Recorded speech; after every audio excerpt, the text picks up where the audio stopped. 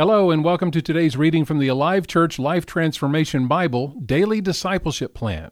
We'll read the daily devotional as well as the verses chosen for today. Our focus this week is on gentleness as we continue our walk through the fruit of the Spirit. Today I will walk in the strength of gentleness.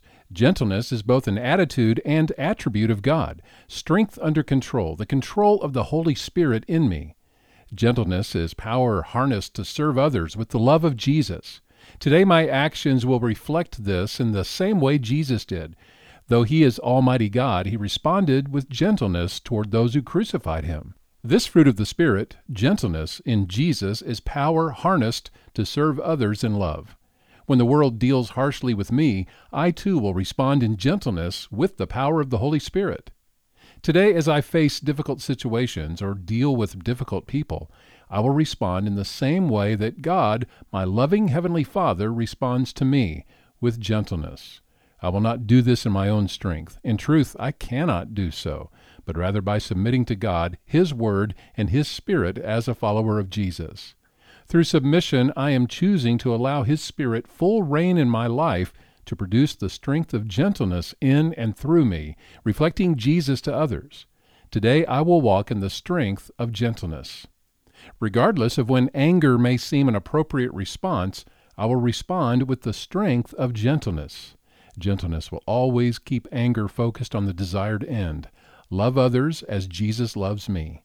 In all my interactions with family, friends, neighbors, coworkers, strangers, and even enemies, I will respond as Jesus, with gentleness.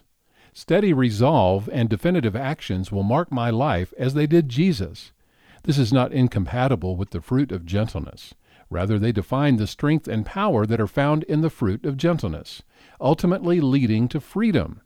Today I will walk in the strength of gentleness. As with all fruit, necessary care and cultivation is required of me.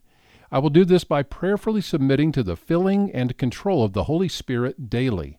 As I do, the fruit of gentleness will materialize in and through me, and I will be more like Jesus. Today I will walk in the strength of gentleness.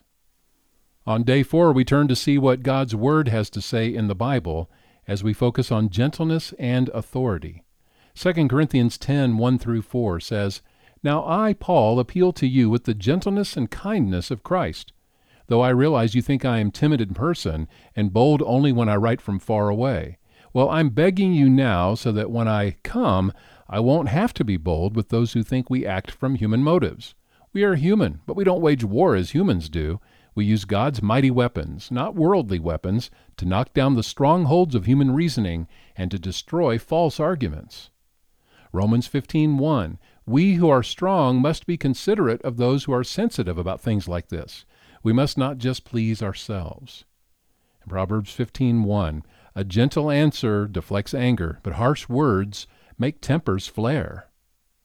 Our memory verse, James 3:17, "But the wisdom from above is first of all pure. It's also peace-loving, gentle at all times, and willing to yield to others.